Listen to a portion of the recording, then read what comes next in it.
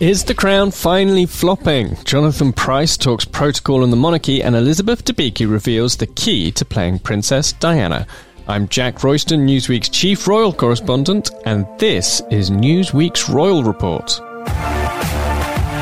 Hello listeners and welcome to the show. The Crown has debuted its first 4 episodes of its final season, and I caught up with some of the cast ahead of release. So I'll play those interviews shortly, but before I do, I just want to talk a little bit about how this season's gone down so far, because it's not matching up to the runaway success of past seasons, I don't think. So just to warn everyone, there are spoilers in this episode. So the biggest moments in part 1 are obviously a matter of historic record. You know, the biggest moments you're not probably going to be surprised about. Some people may even have lived through them. But needless to say, there are some spoilers.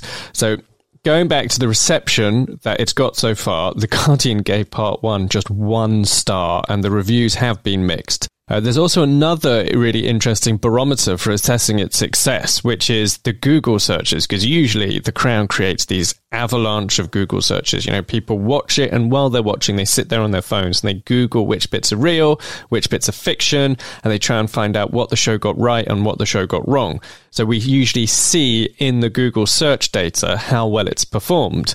In its first week, though, for this season, it's only part 1, part 2 is coming, but for the first week of this season, generated just 13% of the search traffic that season 4 generated back in 2020.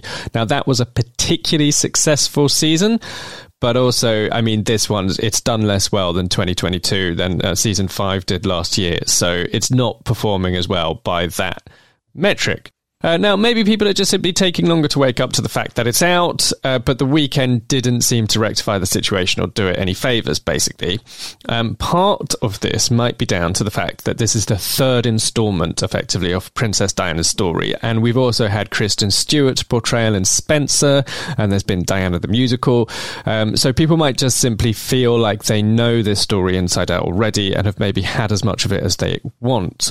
In which case, part 2 comes out in December, and it could do better because it's got the relationship between Prince William and Kate Middleton, which can maybe breathe new life into it. In the meantime, though, I must admit that I found part 1 quite difficult to watch due to one specific plotline, which is about Mohammed Al Fayed. So for anyone who doesn't know, Mohammed Al Fayed is like this really big tycoon who owned a big famous British department store called Harrods, as well as Fulham Football Club, a big soccer club called Fulham. More significantly, though, his son Dodi was Diana's boyfriend at the time that she died, and they actually both died in the car crash in 1997. Now, I was lucky enough to interview some of the cast, and I'll play those interviews in just a minute, but I put my reservations to Khaled Abdallah, who plays Dodi, and I'll play his response, but it was heartbreaking. And while I think I would maintain my criticisms of the show, it did definitely make me think about the whole thing through slightly different eyes. So, like I said, I'll play that shortly. But first of all, here's my reservations. So, Mohammed Al Fayed died in August, so really recently, and The Crown couldn't have known that when the script was written. Peter Morgan couldn't have known that. Filming began last year, long before that happened, but needless to say, his death was really recent, and they went in very hard on him. Every scene up until Diana and Dodi die is pretty much that he's in has him manipulating events to try to push Dodi into a relationship with Diana. And the reason the show gives is because Mohammed Al Fayed wants British citizenship, and he thinks this is going to help him get it. Now, bear in mind that Diana was the most desired woman in the world. There's no real attempt to kind of show Dodi being infatuated with her or captured by her. There's no kind of balancing viewpoint that maybe Mohammed Al Fayed might also have genuinely thought that she was a catch or a great suitor for his son. And I've spoken to people who are friends with him who say, he could be a schemer. There may be an element of truth to the characterization, and he did apply for British citizenship twice. However, it's just so one-sided, it's such a hatchet job that I found it very difficult to watch, and I couldn't help noticing that Mohammed Al Fayed is, he's a character who's outside the monarchy. The Daily Mail complained bitterly the last 2 years or 3 years about the way that the collapse of Diana and Charles's marriage was portrayed, but in reality that had way more balance, because the Crown left out some of Diana's most scandalous allegations, including, for example, that Philip gave Charles permission to cheat on her. That never appeared anywhere in the show. So obviously they were going to have to deal with some of the negativity and some of the allegations against Charles. And sure enough, they included some really awkward and embarrassing stuff. But they also left out some really awkward and embarrassing stuff. And they showed a human side to Charles. So it was a rounded, balanced portrayal. You can't ignore like massive things that everybody knows happened in the 1990s. There was no way they were ever going to be able to ignore that stuff. So Mohammed Al Fayed, there's just very little balance, you know, there's very little recognition that they might be wrong, or, you know, that there might have been more going on, that he might have genuinely wanted what he viewed as the best for Dodi. He, after all, you know, he liked Diana. So he's shown calling the paps on Diana and Dodi. And since then, Piers Morgan has come out and spoken about this. Now, he is not necessarily everybody's cup of tea, I'm well aware, but he was the editor of the Daily Mirror at the time, and the Daily Mirror broke this story. And he says it was Diana who tipped off the photographer to get a set of pictures of them kissing on Mohammed Al Fayed's yacht, the Jonacle. But also, more to the point, Morgan says he called Mohammed Al Fayed, and far from, you know, being the one to make these pictures happen, Mohammed Al Fayed, in fact, tried to deny it, and so far from basically giving the story, he tried to kill the story. You know, he tried to, by denying it, that was trying to kind of stop the story from happening. And it was only when Morgan said that they would run it anyway, because they had proof, that he basically backed down and confirmed it. So that seems to be a very direct, you know, refuting of the narrative that's in The Crown. And again, you know, I could absolutely, you know, it is fiction, it's drama, it's not fact. But the question is it fair? And is it balanced? And so that is the issue for me. It's not that they can't have a go at Mohammed Al Fayed. It's not that they can't be in any way critical. It's not that they have to portray him as an angel. But it has to be balanced and fair in the same way that they were balanced and fair to Charles. But like I said, I was also kind of blown away by the way that Khaled Abdallah responded when I said to him, you know, is this a bit mean? Because he clearly wanted to do justice to the memory of both Dodi and Mohammed Al Fayed. But he also said, how many Arabic characters are there in Western cinema who die and then are mourned? Which Dodi is, you know, he's mourned in the show. So here is what he had to say. Now, you play a character in the show who the public know much less about. You know, most of the characters in The Crown are hugely well known to everybody, but Dodi will be a blank canvas for a lot of people coming to the series. And it's also a very interesting depiction because Dodi is shown initially not being drawn to, not necessarily wanting one of the most desired women in the world, and being pushed into it by his father. Was that difficult to play? Yeah, I mean, the whole thing has been an immense challenge and a great honour. You know, I mean, there's a benefit, and, you know, it goes both ways. I think, you know, if it's a character who is well known, there's benefits that come to you as an actor. There's more material, there's more footage, there's more, you know, more that maybe shimmers immediately for people because of, you know. And then if it's a character who's less known, it's something else. You know, it's like a discovery. And I think in both cases there are benefits. For me, beyond that particular kind of acting challenge, there's the cultural responsibility that hangs on the portrayal. You know, as you say, he's lesser known, and you know, Dodi is a figure who, despite the fact that for the last 26 years he's been on supermarket shelves everywhere and in the public gaze, in the background, people have known almost nothing about him. And I think there are deep cultural questions around why. And, well, that's alluded to, isn't it, in the series itself? Well, yeah, exactly. And we get there. And so one of the things I'm proudest of is that finally, after 26 years, we get to know him a little. We get to love him a little.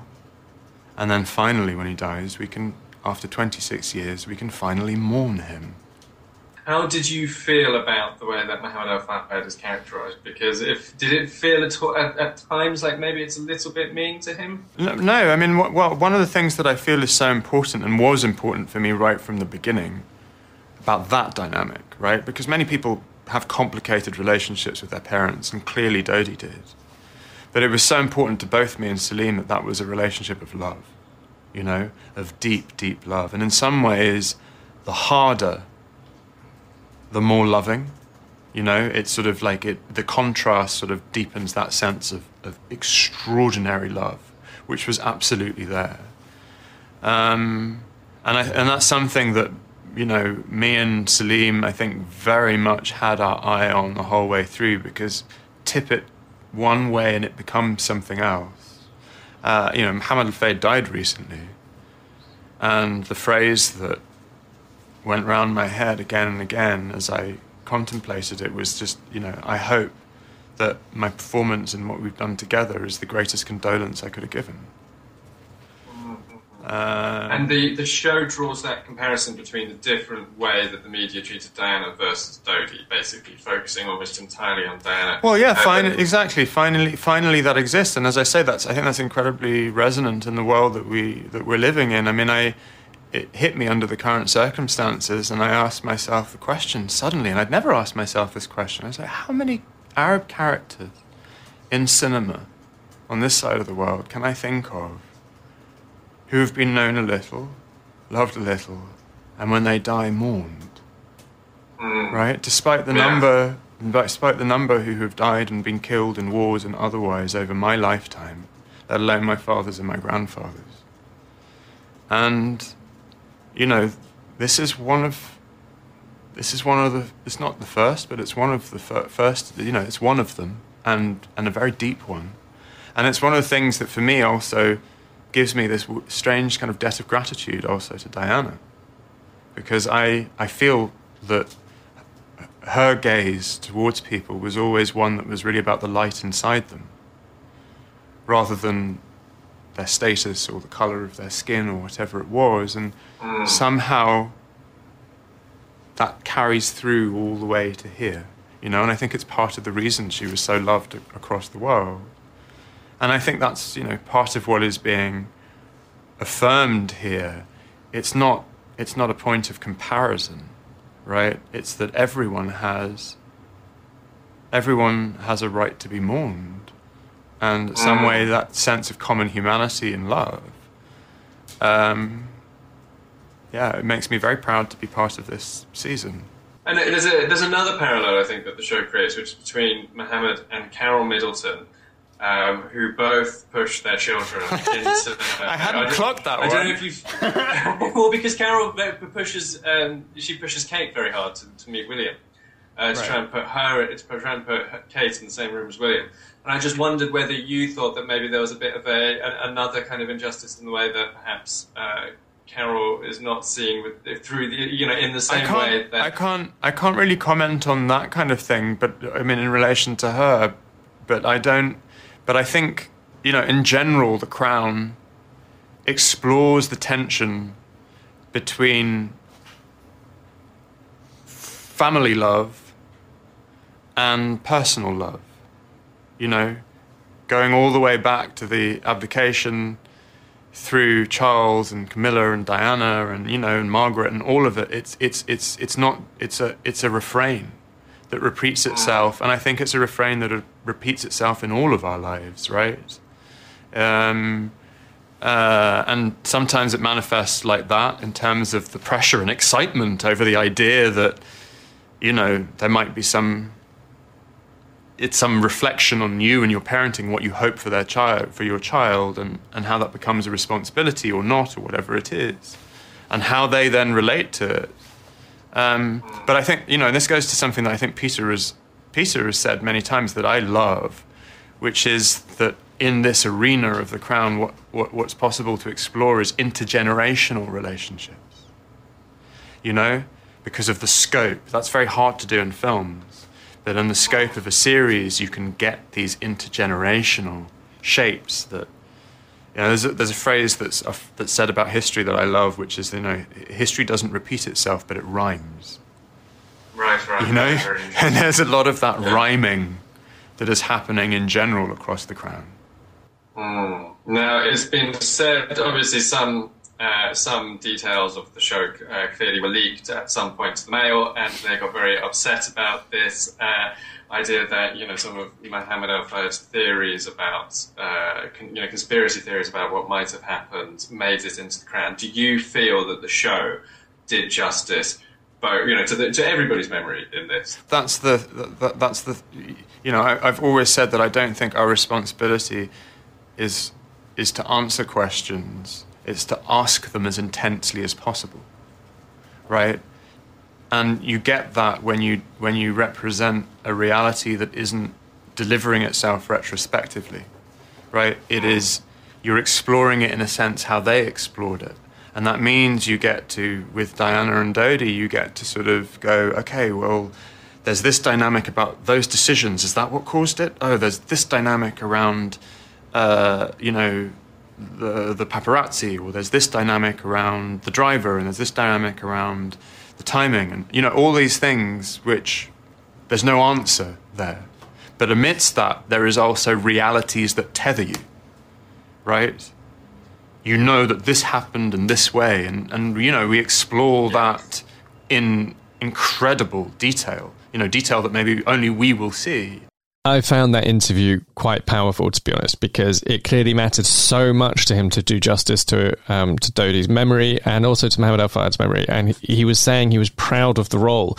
But he's right that this does pass as a relatively humanizing portrayal of an Arabic character compared to what else is out there. But it's also just such a relentless hatchet job. So it just feels kind of heartbreaking and tragic to me that if you are an Arabic person watching Western cinema, this is kind of what you have to cling to. So, you know, something I think for the whole industry to think about there.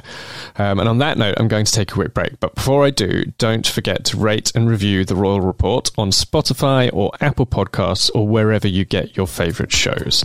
When I'm back, I spoke to Jonathan Pryce, who plays Prince Philip, about Royal Protocol. Across America, BP supports more than 275,000 jobs to keep energy flowing. Jobs like building grid-scale solar energy in Ohio and producing gas with fewer operational emissions in Texas. It's and, not or. See what doing both means for energy nationwide at bp.com/investing in America. Hey, it's Kaylee Cuoco for Priceline. Ready to go to your happy place for a happy price? Well, why didn't you say so? Just download the Priceline app right now and save up to 60% on hotels. So whether it's Cousin Kevin's Kazoo Concert in Kansas City, go Kevin, or Becky's Bachelorette Bash in Bermuda, you never have to miss a trip ever again. So download the Priceline app today. Your savings are waiting. Go to your happy place for a happy price. Go to your happy price, Priceline. Hi everybody and welcome back to the show. Now, Royal Protocol has been such a key framing for so much of Harry and Meghan's story, from the argument over whether Harry blindsided the Queen in January 2020 when he stuck his exit plans on a new Sussex Royal website without getting them signed off, to all the arguments about whether the Sussexes should have commented on the US presidential election in the first year of their post-royal lives. And there are references to this kind of general theme and subject in The Crown, including, you know, the Queen tells Tony Blair, who was Prime Minister at the time in 1997, that half in, half out wouldn't work for Diana. Now, obviously, you know, the half in, half out system is what Harry and Meghan were pushing for when they had their own royal exits. So I asked Jonathan Pryce, who plays Prince Philip, what he made of it all and what he made of royal tradition and the royal rule book. Now, obviously, I should just say protocol. It's a very specific thing, and those who work in the palace will always say there's way less protocol than people realise.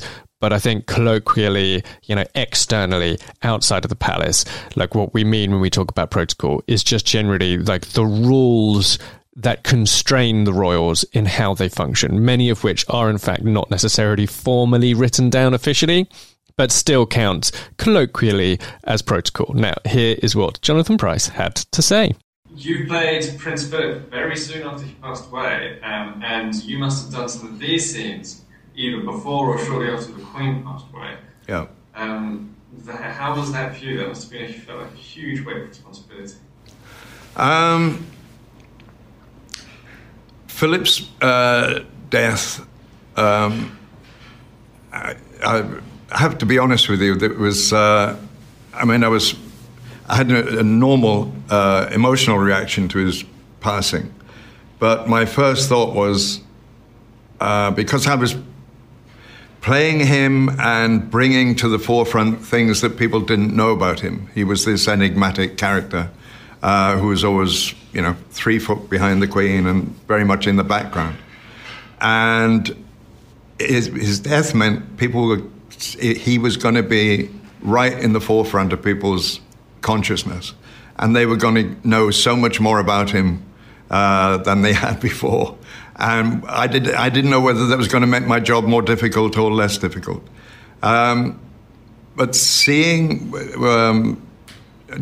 talking rather selfishly, but seeing film of the family's reaction to his death and seeing the interviews with his grandchildren and with Charles and with Anne, it gave me a lot of confidence in how I was thinking about Philip, in that he was a grandfather figure to the family, and as such, he was a mentor to many of them. He was a mentor to Diana, we know, and that seeing their reactions supported what I felt about I was going to be doing or was doing as the character. Now, in some moments in season 6, it's his job to kind of be the bad guy, right? In the sense that he is the voice that's saying Diana shouldn't get the kind of royal repatriation because she'd lost her HRH. How did that feel for you? It's always good to play the villain, whatever it is, whether it's Prince Philip or High Sparrow or Carver in the Bond films. So those moments I enjoyed as an actor. Knowing that that wasn't the popular view, and there were times I have to look at him not as a real person, but as a character that's on the page created by Peter Morgan. So I'm telling Peter Morgan's truth. So it was. I think. Because I did feel I was quite angry with the royal family in there as me when Diana died, as were many people throughout the UK, that they didn't have the right response to her death, and to portray those things that they were basing it on, not that they didn't have an emotional reaction, but they were basing their reactions on protocol. This is what we have to do. She can't, because she's not HRH, she cannot be seen to be afforded these privileges, setting, precedent. And that's interesting to discover that about the royal family. I mean, without protocol and without precedent, they couldn't exist. And they had to live by the rules.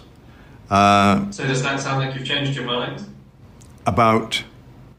Looking back at that past when they were heavily criticised, and you felt at the time that criticism was fair, but do you feel now that you're looking at them through different eyes, and perhaps maybe there was something in what they in the past they initially Well, it certainly informs how you think about them. Yes, definitely. So I was happy to be made aware of those facts, shall we say? Yeah. And Philip's relationship with Princess Diana was obviously a big part of the last season, and perhaps less so this season. But do you feel it's obviously very complex in terms of that mentoring role? Yeah. You talked about. Do you feel that Philip's role with Diana kind of transitioned from mentor to something slightly more hostile? Well, yeah, because she didn't take my advice, or didn't take his advice. I think he, as a character on a page, you could say he felt let down by the way she behaved. But she was let down by Charles, as we see in the series. But that mentor figure happily continues through his relationship with her sons, with William and Harry, which you see a lot of in certainly the second half of 6, a little more anyway. And in terms of Harry's journey now, I mean, the positioning of that sort of traditional, old school royal approach that Philip represents within the Crown has taken a bit of, some public criticism. Do you kind of feel like protective of Philip and his what he symbolises within the show, that kind of old school royal traditional thing? Do you feel that way when you see the kind of some of the public discussions that are happening about the monarchy as it stands today? Well, I honestly don't have strong feelings about that. I think it is unfortunate. A series of events, recent events with Harry and with William, have been a series of unfortunate events, should we say. And they're played out against the background of this protocol. You see it with, it's not just with Diana, it's with Andrew, who's, he's not allowed certain things. He's stepped beyond the bounds of protocol. He can't have the house that he wants to live in because he's not this, that, and the other. I think it's a way that they've found to exist, to say that if they have rules, if you bend the rules, where's it going to stop? And it'll stop with the disintegration of the royal family. I mean, they exist because of their protocol, their established protocol. And even as much as protocol is, in its essence, rules, it feels in the Crown like Philip acts substantially on instinct as well. I don't know if that's how you... say again, he does what? That Philip acts on instinct. We always see the Queen kind of very, in detail considering her decisions, whereas Philip, he has a guttural reaction. Yeah, well, that's certainly Peter Morgan's view, that he's more in touch with his emotions in a way, and does behave instinctively, which in the past had led to him saying the wrong thing at the wrong time. But I think he's a very wise figure, and that was his role within the family, was to be thinking on the front foot. I found that very interesting, and I also thought it was interesting to hear how much you like playing Elliot Carver in Bond, because I actually loved Tomorrow Never Dies, and it will always be the role that I associate him with most. I am not, for what it's worth, a fan of Game of Thrones. I don't necessarily hate it, but it didn't pull me in. I think I watched like one episode, and that was it. I'm not a Game of Thrones fan. But I'm going to take one more quick break. Before I do, a reminder to follow me on Twitter, or X as it's now called. I'm at Jack_Royston. You will find all my latest stories for Newsweek. When I'm back, Elizabeth Debicki told me how she brought to life what for me is one of the all-time best portrayals of Princess Diana.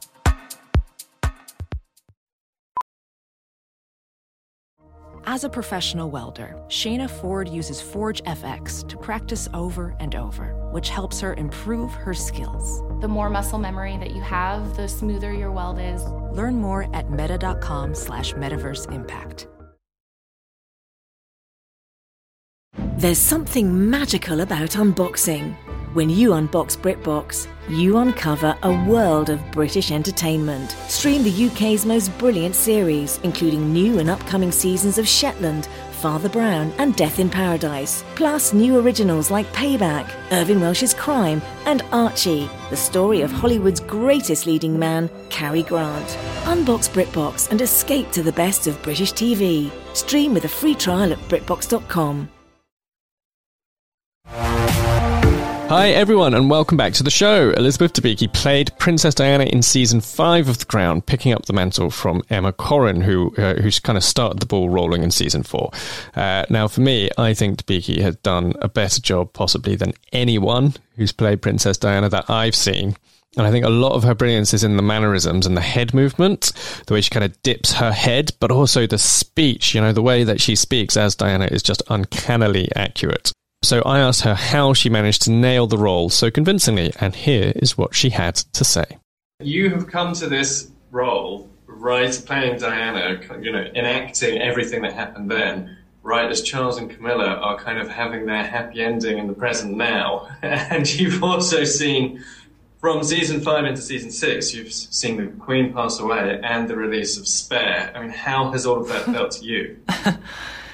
Well, I have always been very clear about what my job is in this, and in that it's an incredible part that got offered to me, and that Peter has written an amazing, for me, 2 seasons. For me as an audience, amazing 6 seasons of television, because I watched it first. So, you know, I think you would have to ask Peter, because obviously he's the sort of captain of our ship. So I'm sure all the information and the way the world events have swirled around the making of the show have informed a lot.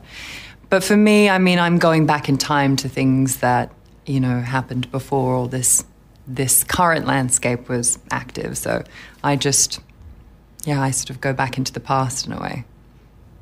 Yeah, and do you feel under the spotlight? Season 5 obviously got huge amounts of press reaction. Did it kind of feel like you were living a small portion of what Diana went through? No, you know, I'm going to be honest and say no. I mean, no. I've been very fortunate in a way doing this job. I've worked really hard and I've loved it. It's been an enormous challenge, but it hasn't sort of, if anything, it's probably made me more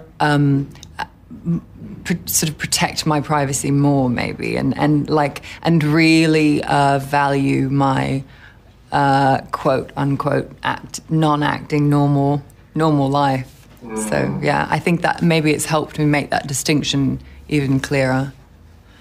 What do you think was the most important thing for you in bringing Diana to life convincingly? I think the most important thing, well, I'll say one of the areas that I've always focused on and found a huge amount of sort of joy and like creative joy and personal joy is the relationship with her children. That, right, to me was always the center. That's the tent pole. It's also the times that I feel the happiest on set. I feel the most connected to the scene. I feel the most supported. You know, I quite literally, when the kids aren't on set, I feel quite bereft. I've always felt quite bereft. And whenever they're, you know, sometimes you have a half day where, you know, they're coming in the afternoon. And I always just thought, like, when are the kids here? I just wanted to be with them. And that they made me feel whole in a way. And they make me feel more her. And they're glorious to work opposite. And I've been so blessed to all the kids that have been cast in this have just been the most sublime actors, little actors, and that to me is the kind of key, I think. And it's also the place that I've been happiest playing her. Yeah. And thinking about Harry and William, the real people, have they been a useful lens for you to understand Diana? I think, you know, again, it's sort of, for me, it was always, the research was always archival. It was always about what was going on then. I wasn't going to ever project into the future. And I think the research that was available to me in terms of an enormous archive of video footage and obviously it's media, journalism, and the relationship between them was very well documented.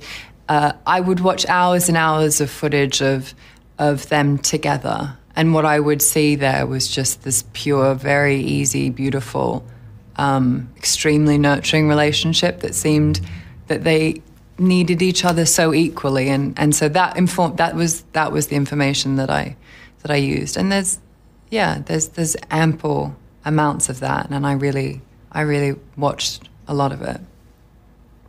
It's felt sometimes recently that Diana is almost a bit of a battleground between Harry and William. Did you ever feel like you were almost kind of, in the way that you create her, you were almost being put into the middle of this kind of transatlantic argument between two brothers who obviously both feel very strongly? No, because when I play the character, the children are getting along very well.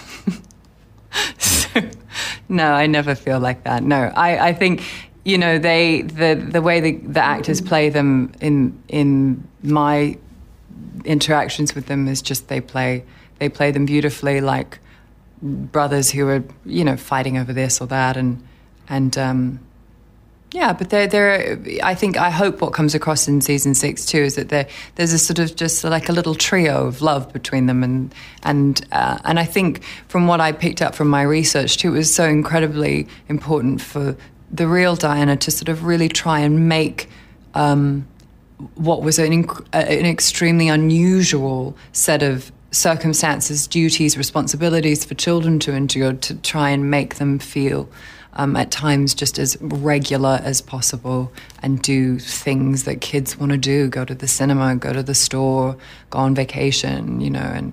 And I think there's also a lot of evidence and footage for us to know that the attention that they received was difficult for her to sort of stomach, that was part and parcel for them. And there's a lot of, you know, there's the famous skiing footage where she goes right up to the paparazzi and she sort of says, "Would you leave us alone and could you give us some time?" And I think we all know there's enough documentation of the fact that there was often a trying to engage in a relationship with the media that was respectful, where a sort of organised photograph was taken and then privacy would be given, but that was obviously very difficult for the media to sort of keep their word, and that we know is difficult for her. So yeah. And that's it for this episode of The Royal Report. Be sure to join me every week when I visit the latest royal headlines, embark on some royal deep dives, and riff on all things royal. Until next time, I'm Jack Royston. Thanks for listening, everyone, and a curtsy to you all.